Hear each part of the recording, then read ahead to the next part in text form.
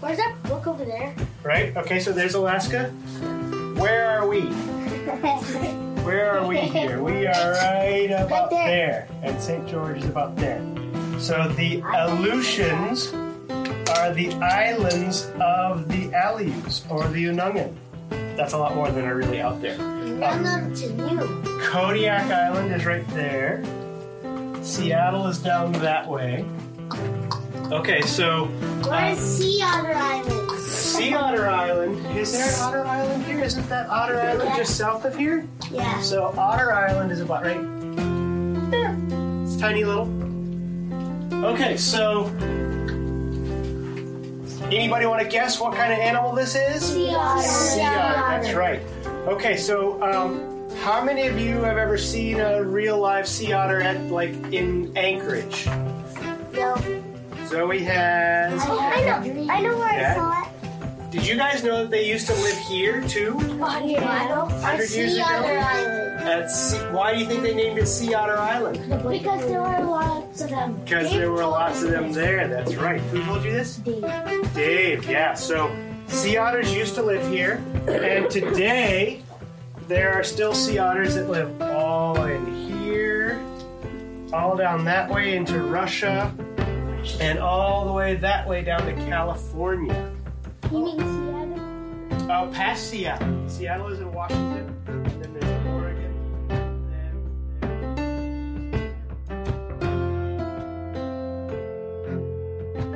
Welcome to the Eyes on Conservation podcast. I'm your host, Gregory Haddock. For 1 week each year, the tiny island of St. Paul holds its annual Bering Sea Days. It's a celebration of the local biology and ecology, and a week of experimental learning and activities for the K-12 students on the island. Scientists from the Alaska Fisheries Science Center and Regional Office come to the region known as the Pribilof Islands. The program, developed by the Aleut community of St. Paul Island Tribal Government and St. Paul School, opens up kids to learning about one of the most magical biological regions on Earth, their own backyard.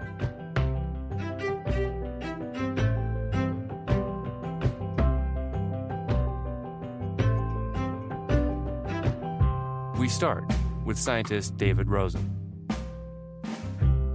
I'm a Canadian scientist, and I studied on the east coast of Canada, Arctic marine mammals, and then I moved to the west coast of Canada and started working with mammals on the west coast, including in Alaska. I have been involved in Bering Sea Days for 7 or 8 years. 8 years ago, I was part of a research group that came up and got some northern fur seals from St. Paul Island and brought them back to my research facility in Vancouver, Canada. And since then, we've been involved with the school groups up here and in Bering Sea Days. My part in Bering Sea Days has been as a video link that we do every year between St. Paul Island and the lab in Vancouver. And up till now, I've always been stuck in Vancouver. And this year, I get to come up to St. Paul and do the St. Paul side, which I'm really excited about. I think that kids on St. Paul's know that there are scientists doing research with the animals on St. Paul's, but they don't really get to see that.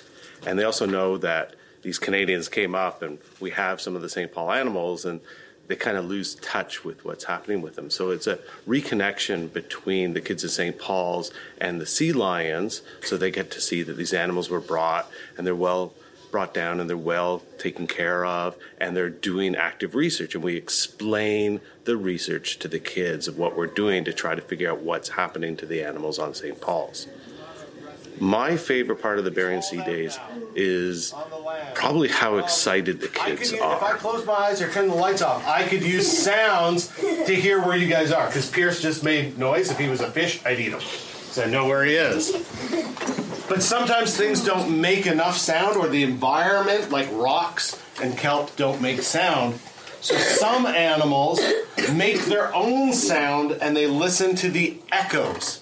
Echolocation. It's called echolocation. Has anyone heard that word before? Yeah. Whales use it. Whales use it. That's right. What else?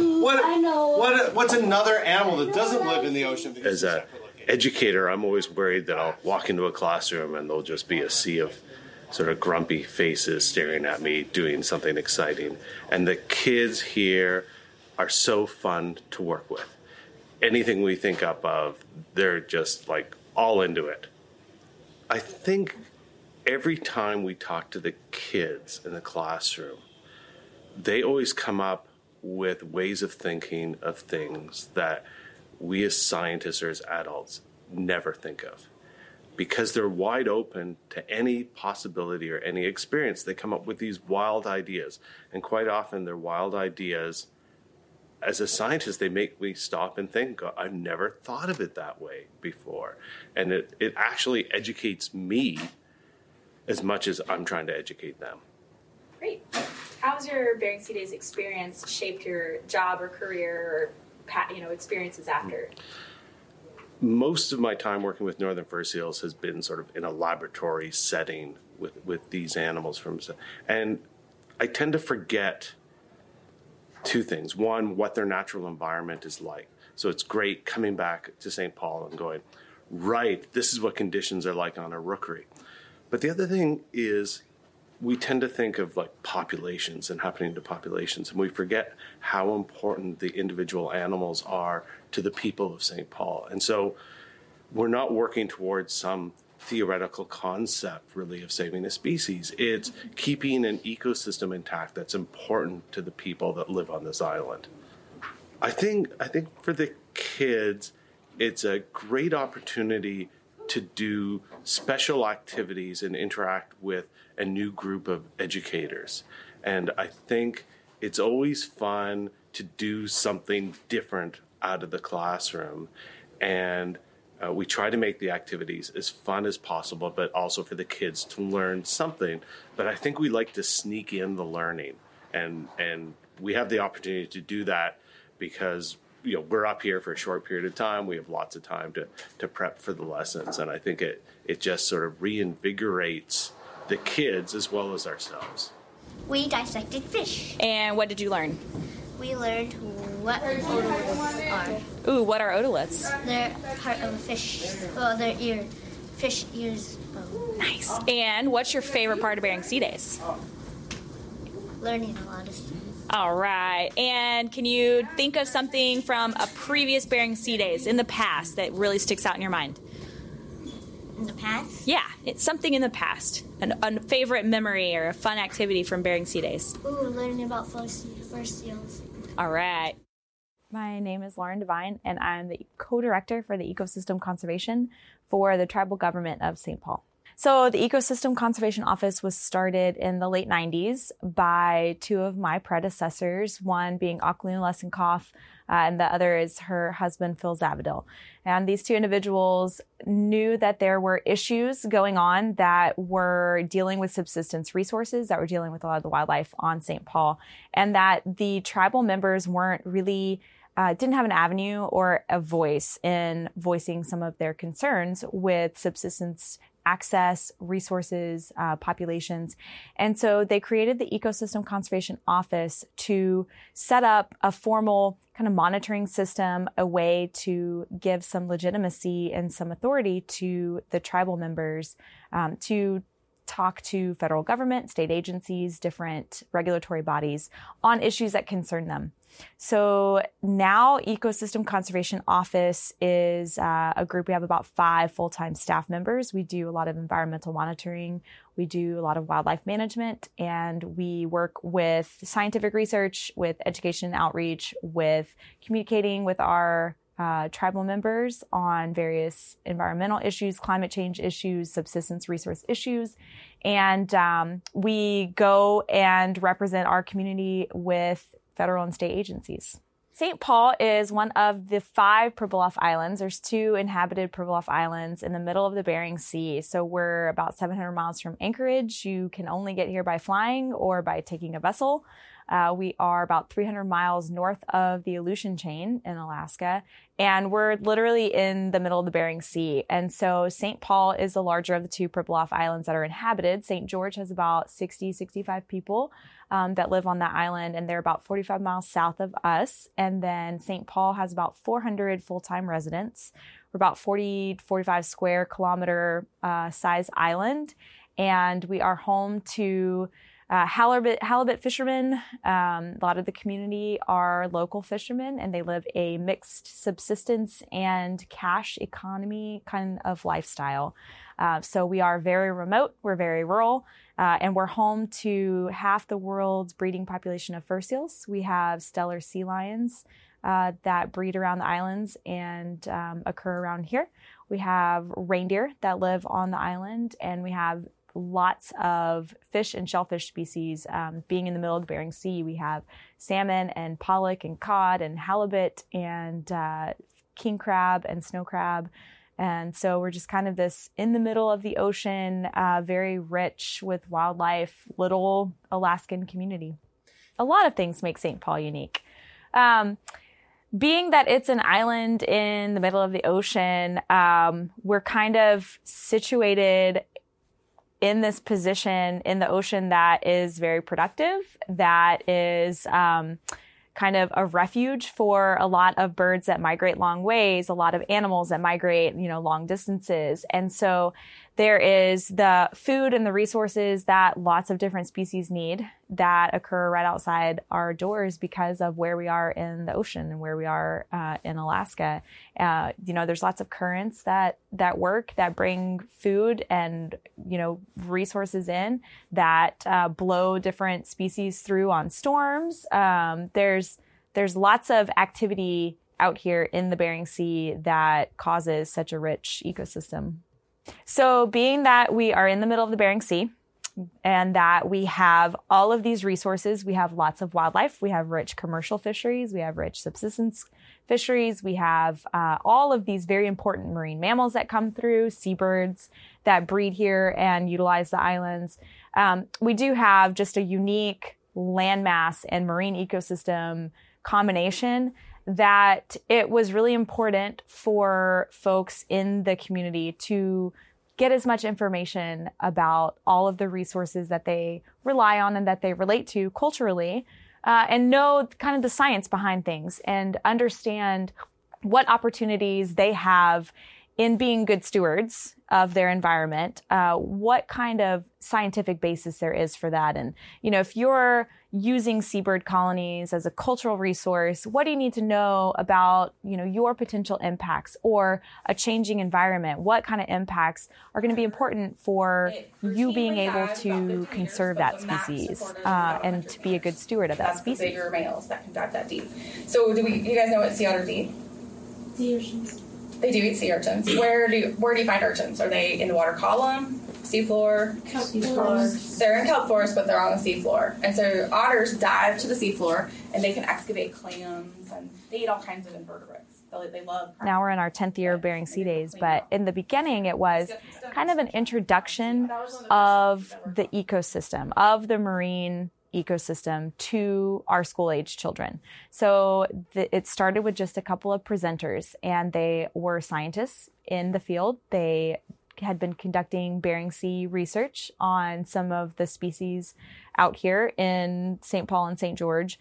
And so we asked them to come into the classroom and spend a week really diving in deep and getting the kids to have a deeper understanding of some of these issues, some of the different pieces of the ecosystem. It's really complex, and it's not something that can be taught just one time and folks understand it. And so it was a way to engage kids in learning about their abilities to be good stewards of the environment, to gain a broader scientific understanding of some of the issues that impact them, and to just engage in more two-way communication between scientists and our students. I think it's incredibly successful, and it's something that continues to evolve. And I think a lot of the success comes in learning and adapting from previous years and letting it evolve and become its own thing each year. You're coming up with activities for them, or taking them on a field trip, or doing some kind of scientific experiment, or demonstrations. There's a variety of things that go on. And so at any given time,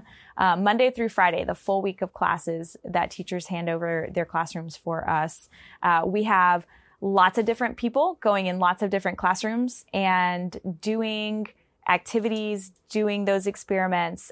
Every classroom within the school will have something different going on at any given hour for the entire school day. And so the purpose of that is to get the kids as much exposure as we can to all of these different fields, all of these different disciplines, a variety of, more intense kind of hands-on, let's build a deeper understanding of a system or a process by getting the kids to really critically think and use resources in a science room versus, sometimes we have critical thinking where students are thinking through a problem. We're giving them resources to read and think about, and then we ask them to help us solve problems.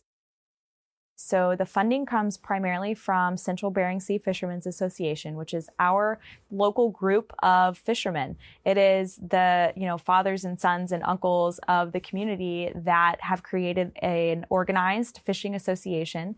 And there are halibut fishermen, and some of the profits that they make from their business, selling halibut every year, they choose to fund this program. We also have a really strong partnership with Trident Seafoods. Because it is something that the kids are so excited about every year, the community is really excited about it as well. Because if you get the kids excited, the parents are excited and the elders are excited.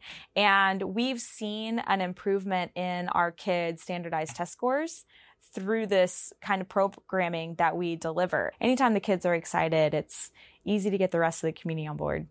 For me, every year that I walk into a classroom and it's Monday morning and the kids are, getting ready to start Bering Sea Days, and they come up to different presenters and they start talking about what they did last year with that presenter, or they share stories of last year. I remember when we went out on this field trip, are we going to do something like that this year? And they remember very detailed things from years before.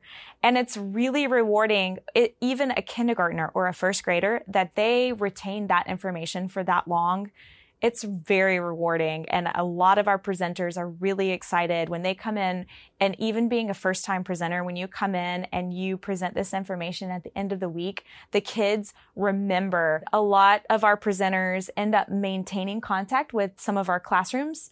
And so we do see success in folks being able to take away something from the school, or take away a partnership that is with the school where they can Google chat in, or they can pen pal, or have some kind of lesson development and follow up with kids in the classroom, or be able to take what they do here and present that out, whether it's a conference or a workshop or, an educator's type sharing out informational session where they share about Bering Sea Days. And we've gotten contacted, a few times on and helped consult on how to start a summer camp program or a school educational program. How do you do this kind of work on a smaller scale, on a similar scale?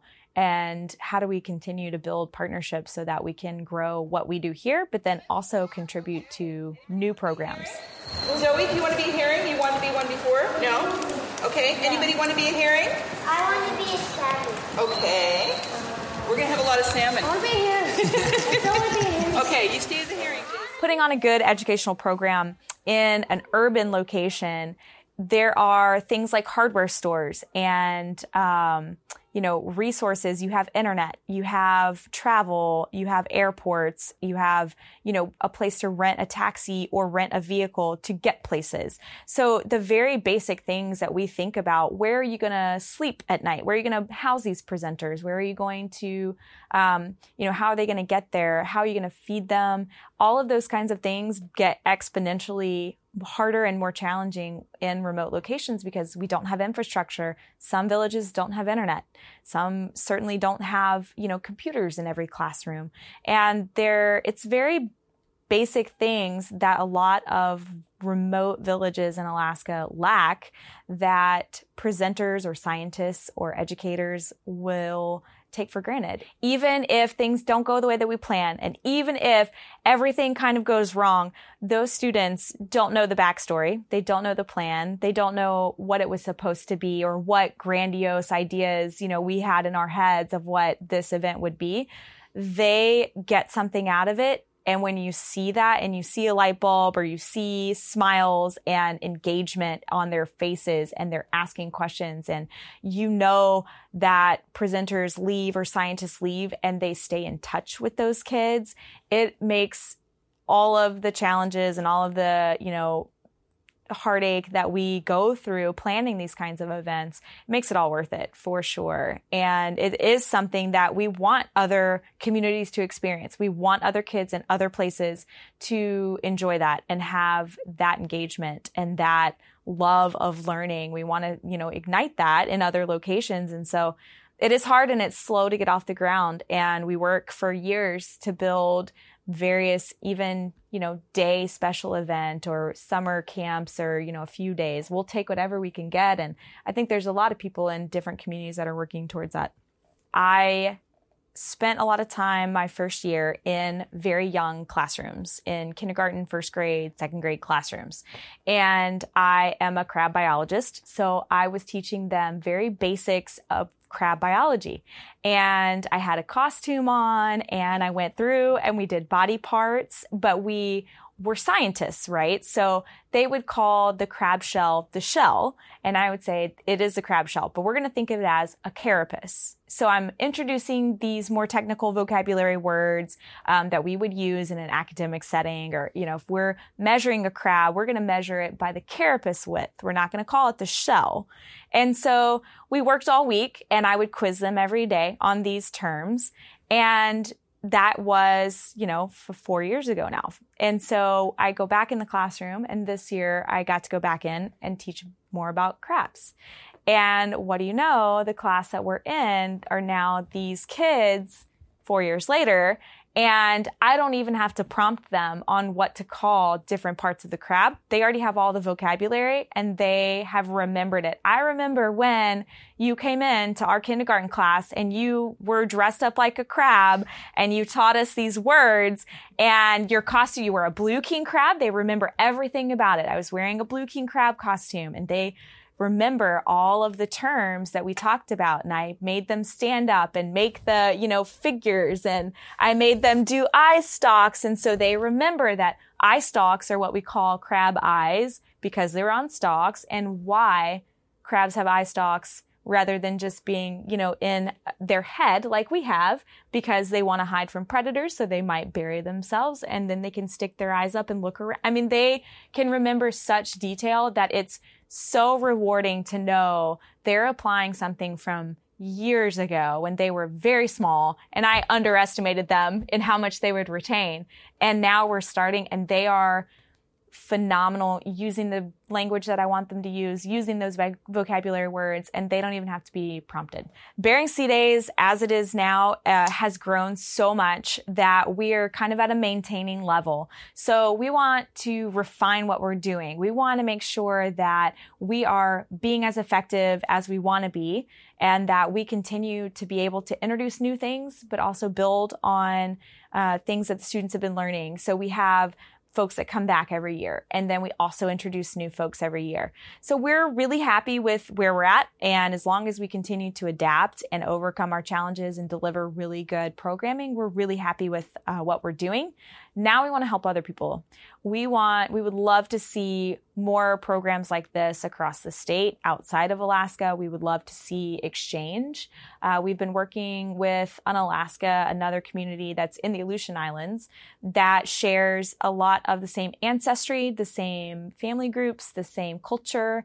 And we would like to be able to have students travel between the islands and participate. So if we get some kind of event going in the Aleutian Islands that is more centric to that location, and help them build up a kind of educational program like we have in Bering Sea Days, the ultimate goal is to really get students to move across the state and be able to move as students, but also as special presenters and take something into other communities. We would love to see something on the North Slope. We would love to see stuff out in Western Alaska. Anything more rigorous education and outreach that's driven by the community for the community. So what we want to do is show the interconnectivity between science policy, all of these different things that as somebody living in a community and living the kind of lifestyle that we live out here, it's all interconnected and it's all interwoven. And to be able to introduce things and show different perspectives in a kind of seamless way, it provides a forum for folks to think about the political ramifications or the political undertones of various regulations, of different how laws were made, why things are the way they are now, and how folks use that and are informed by that, and also kind of how they adapt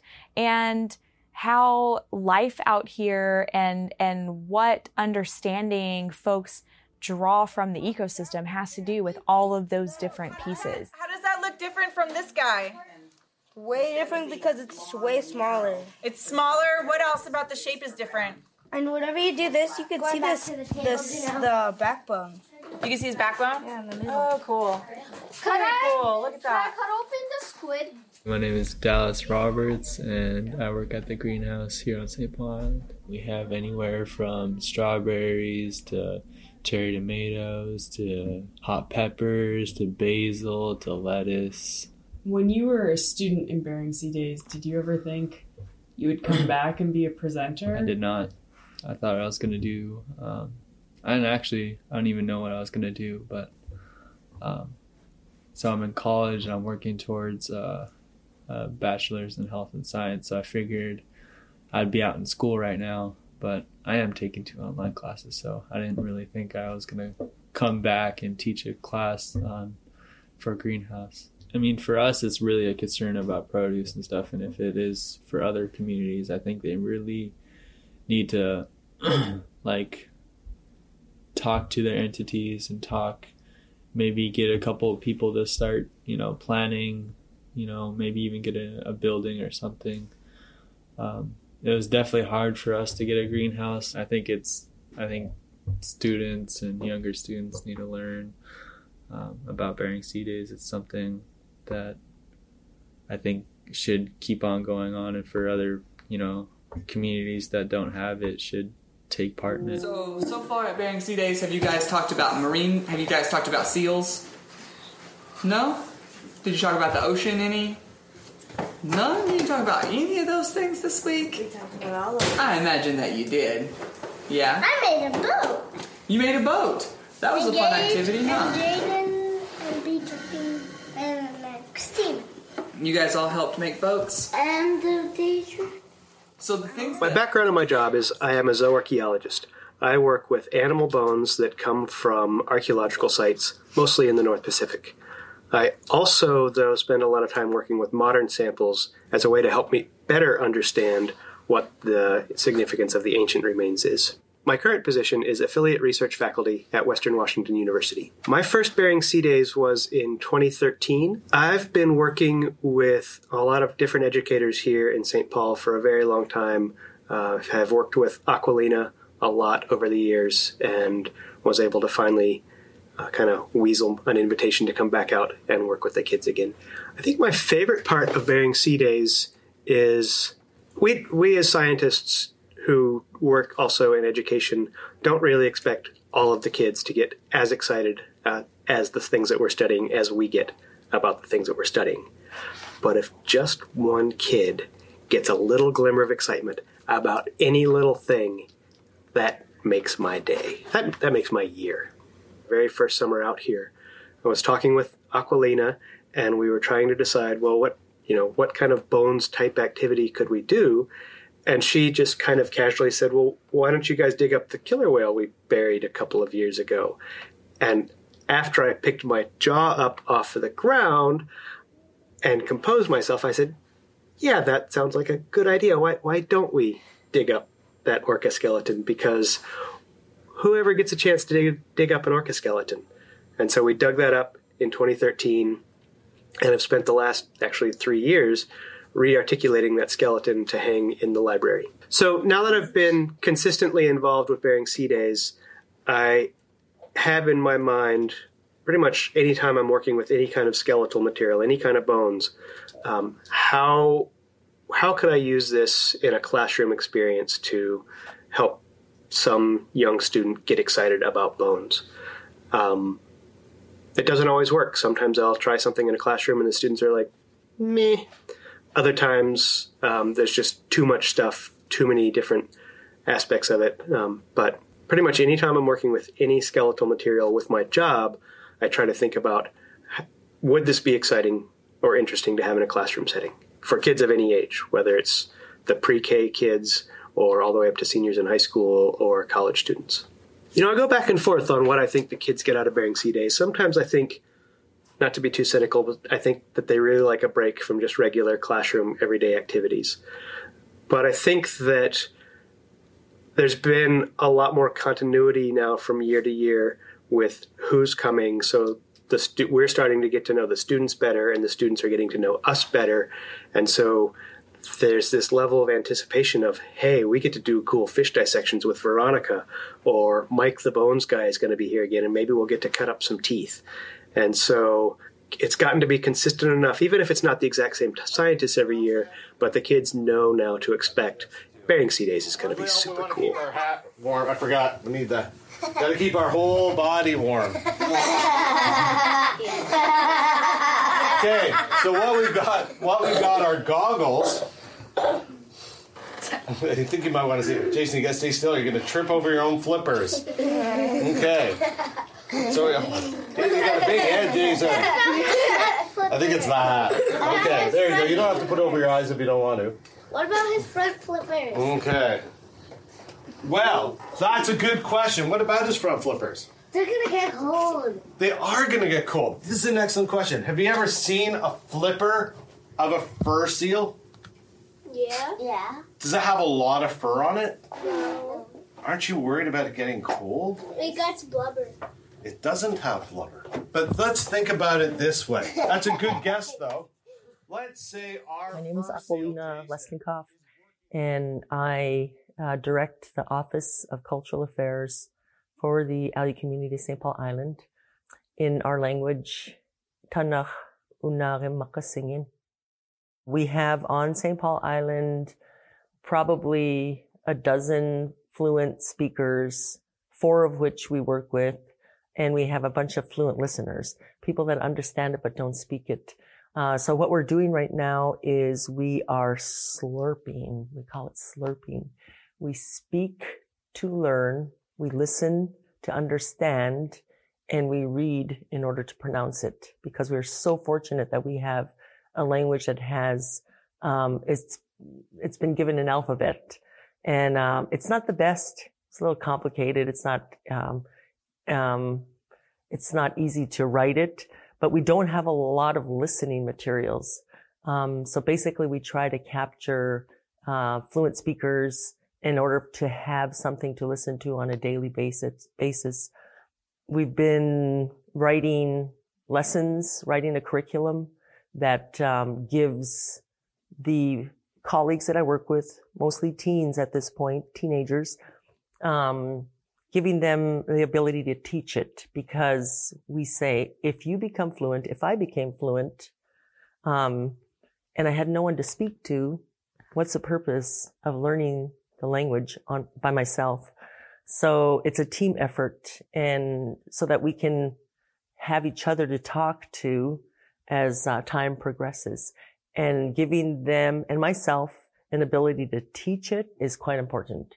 The one thing that I think about in regards to where I live, where I presently am right now, is some people might say, oh, that's in the middle of nowhere. But I don't think we should use that phrase for any place on this planet, because every place on this planet matters and has something to give to its whole. Right now, I'm in the Bering Sea. I don't want to say smack dab in the middle of the Bering Sea, but just about. North of the Aleutian Islands, between Russia and mainland Alaska. Very, very ocean influenced society and culture that I come from. The Pribilof Islands were not inhabited at the time of contact, whatever that means. When the Russians came to the Aleutian Islands. They came west to east towards Alaska. And with them, they brought this need for money. And so furs were the thing at the time. The fur rush happened in the Aleutians, specifically with sea otter. And our people, we come from the Pribilof Island. We come from the Aleutian Islands originally. Our ancestors were brought from the Aleutian Islands to the Pribilof Islands to be that labor force. It was forced. It was not like we said, oh yeah, let's go up there and let's kill all the seals for their furs, for people to wear fur coats. I feel like if I lock it in saying that it was slave labor, but we had to come, because I think if we didn't, there wouldn't be fur seals here right now, or they would have drastically been depleted to a state of even a more dire situation than they are right now. How we got here may have been in the form of slavery. Why we had to stay was because we are of this sea culture on the islands for 8,000 years. We know the other creatures that live in that environment, the people that came to kill the seals for their furs, they did not. So throughout the period of time when we came, we had people standing up for the fur seal saying, you can't just kill all of them. Pelagic sealing was happening at the time. And it's like, no, that's not what we do. First, we really should only take what we eat. That's how it's always been. And here we have all of these people coming into the Pribilof Islands, and they're taking not just what they eat. They're taking it in order to sell the furs and leaving all this food. So when I look back at that, it just had to hurt. It had to hurt our people to see that happening. They went on strike. They said, we're not killing these seals for you if you're just killing any of them or killing all of them. There has to be a method to this so it's sustainable.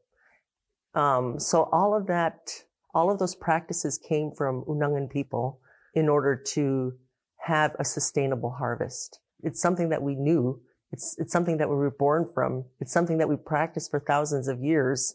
And I think in turn, if I went to some other part of this planet, I'm not going to come in and take resources because I don't understand how it works in that ecology. If there are humans there that understand it, they're the experts. And so we were the experts, and we had to be here, and we had to be a part of that whole history, as difficult as it was, in order to have the fur seals that we have today. When the Russian navigator, Pribilov, came here, it's not that we hadn't been here before. Unangan had been here before.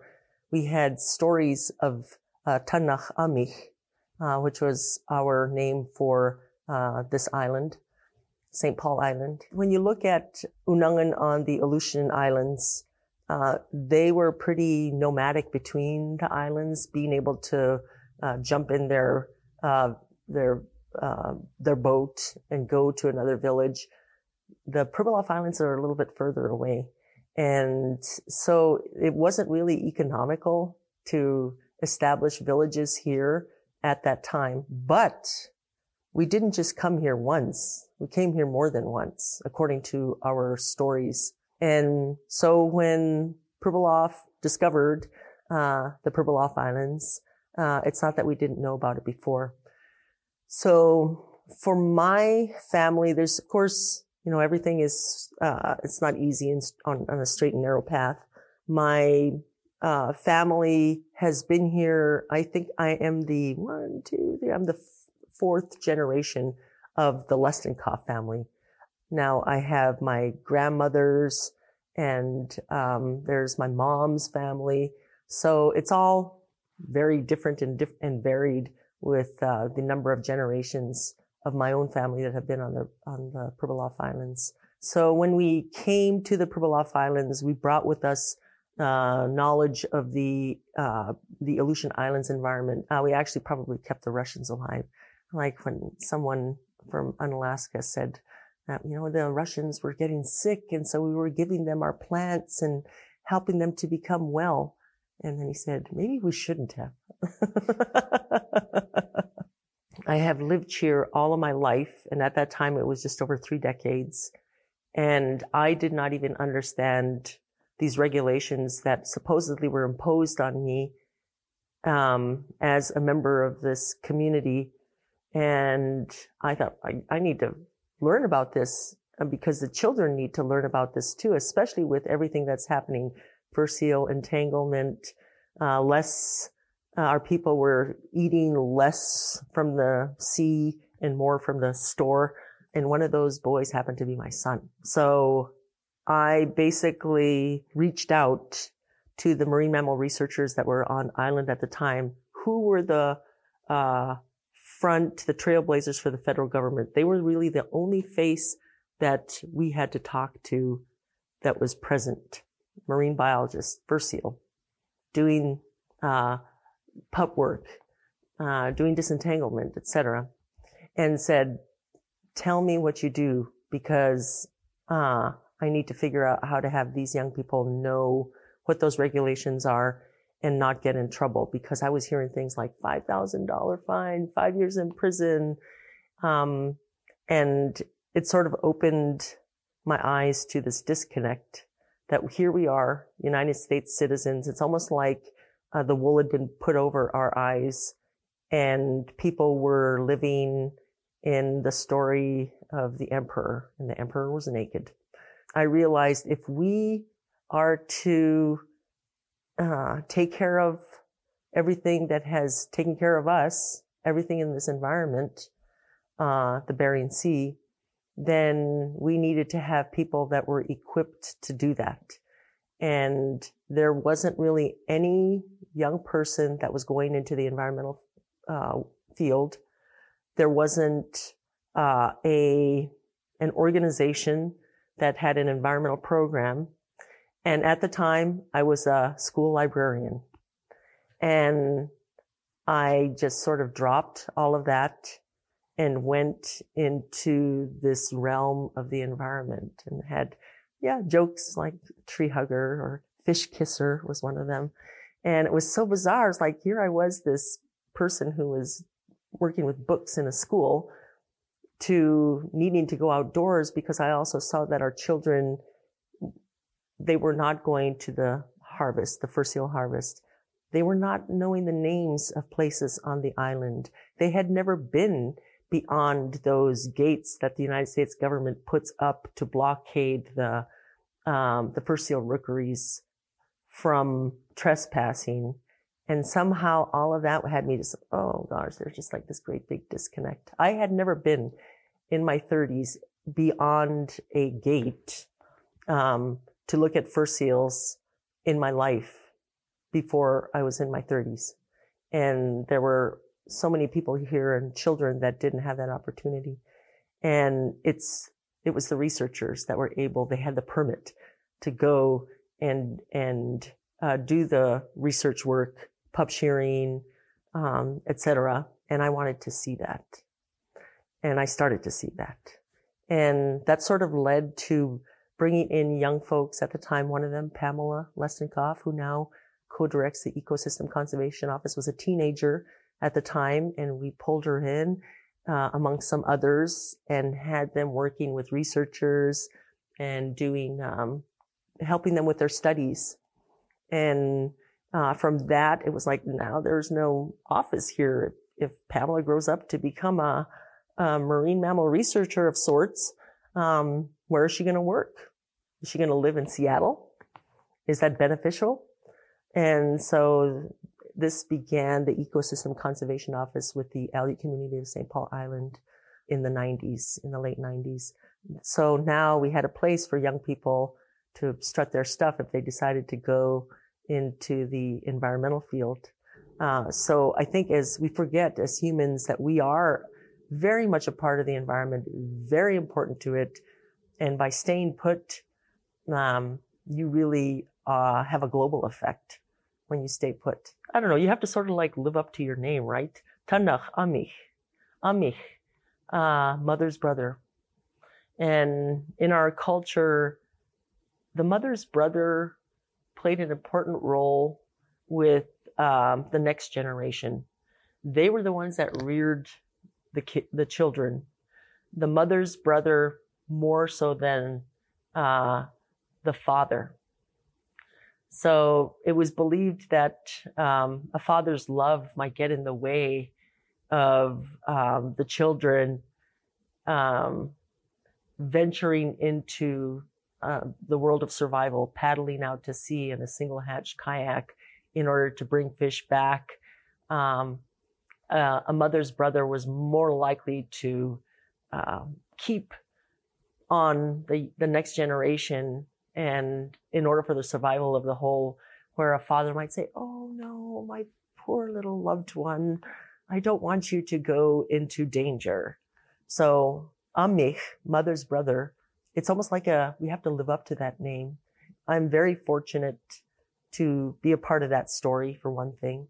Secondly, to have worked with people that are willing to be those trailblazers in doing such things as developing an ecosystem conservation office that's tribally focused or is managed locally and develops relationships with other communities and other places. There was an oil spill in the mid-90s that happened here. We had to go out and pick up oiled birds off the shores. And it was really interesting because all of a sudden we were asked to measure financially the value of our loss. So you eat birds, how does this affect your subsistence, and how much did that cost? And I think no one really knew how to answer that question. So basically they hired someone that just sort of put together this equation that said, yeah, okay, well, he called like 2 or 3 hunters. How much birds do you typically hunt? And he expanded that equation to give a dollar figure for the loss of in our community with the subsistence foods that were oiled. And I thought, wait a minute here, this is like totally wrong. We need to collect our own data. So that incident sort of is what led to the Island Sentinel that presently exists, going out and collecting the data, the Bering Sea Watch, where people are reporting what they see to the Ecosystem Conservation Office, and they're sharing the information. This is sort of putting science back in the hands of citizens, putting science back in the hands of community members, and hopefully putting science back in the hands of the next generation. Hey! Yes! Put mine in front of Molina's. Put mine in front of Molina's. Like mine love too. I didn't get to the dock.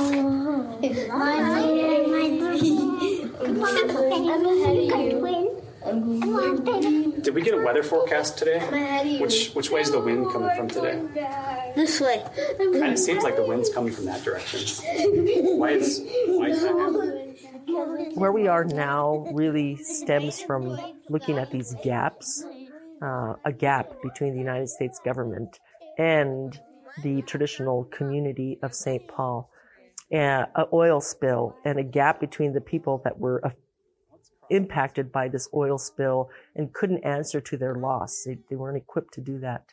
Children knowing about the environment, yet if they grew up and they were schooled in it and they got this degree, there wasn't any place for them to work, hence the Ecosystem Conservation Office.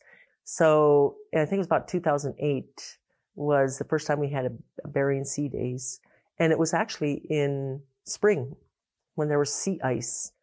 It's time to like bring all of those things together and see what we can make and how we can link with other young people in other communities. And I think the Bering Sea Days is just, it's a niche it's a niche that filled this gap. and it opens opportunity for more work to be done.